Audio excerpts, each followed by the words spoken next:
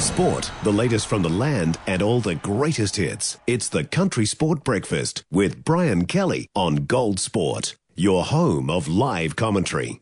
It's 8:17. This is a crazy time of year where we get sort of all sorts of weather thrown at us. But our thoughts are with those in the Pacific, and in particular around Vanuatu, with a Category 5 storm bearing down on Vanuatu. Very nervous times for them. Joining us out of weatherwatch.co.nz, Phillip. Duncan. Morning, Phillip. Good morning. How are you? Yeah, very well, thank you. This is a very slow-moving cyclone, isn't it?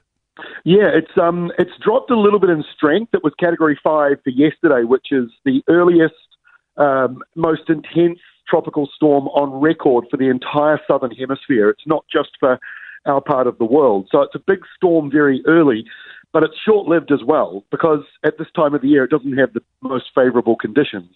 So it's in a bubble of perfection right now, but the fact that it's reduced a little bit from 5 to 4, and maybe it'll be down to 3 soon, is a sign that it's probably past its worst.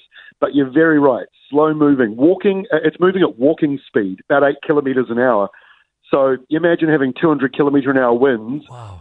Sitting around for 12 to 18 hours. That's what they're under at the moment. And Vanuatu's had a pretty tough time. I think this is the 4th tropical cyclone that's hit that region this year, isn't it? Yeah, I mean, they are no stranger to tropical cyclones. And it's worth pointing out that even though, we don't normally see cyclones at this time of the year, the tropics is always warm. And so you can get a cyclone that forms out of season. But the intensity of this one, the slow movement of it, and the fact that it's gone straight into the middle of Vanuatu does mean that it's a problematic storm, and that we do expect there to be significant damage today. Hopefully we're wrong, but when you're looking at these weather maps and you're not getting any sort of communication in and out of Vanuatu in these areas, you just have to sort of sit and wait, and it does look very intense right now.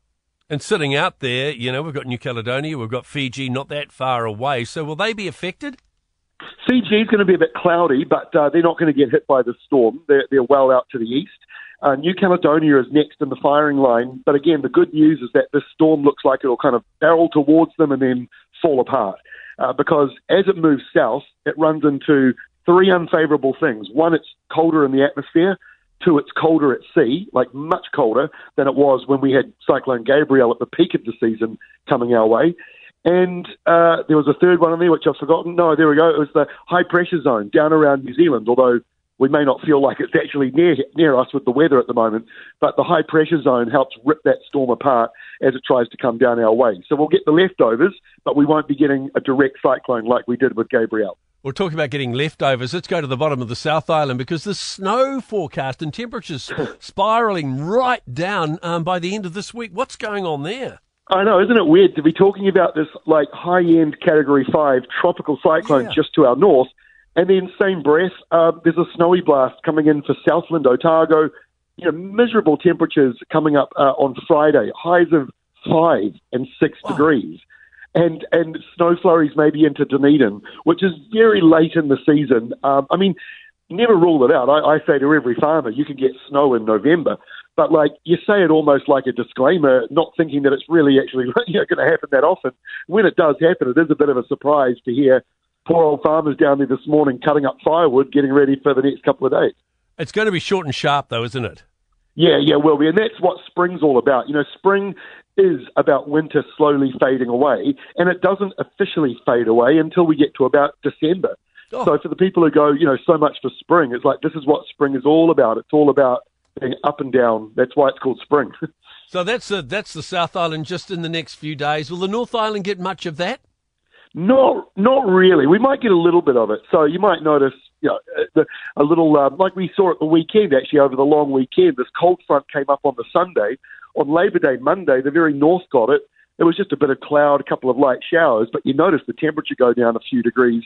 That's usually what you notice at the top of New Zealand with these sorts of events. And because of the cyclone, it won't take long for the north of New Zealand to be windy with easterlies, not because there's a tropical cyclone coming in, but because the leftovers are going to form with another low and make a little bit of wind and rain. Our normal kind of wind and rain before you panic too much.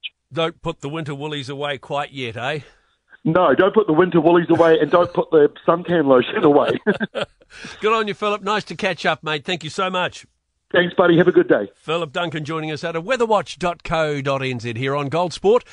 One of the scariest things you can hear as a parent is quiet.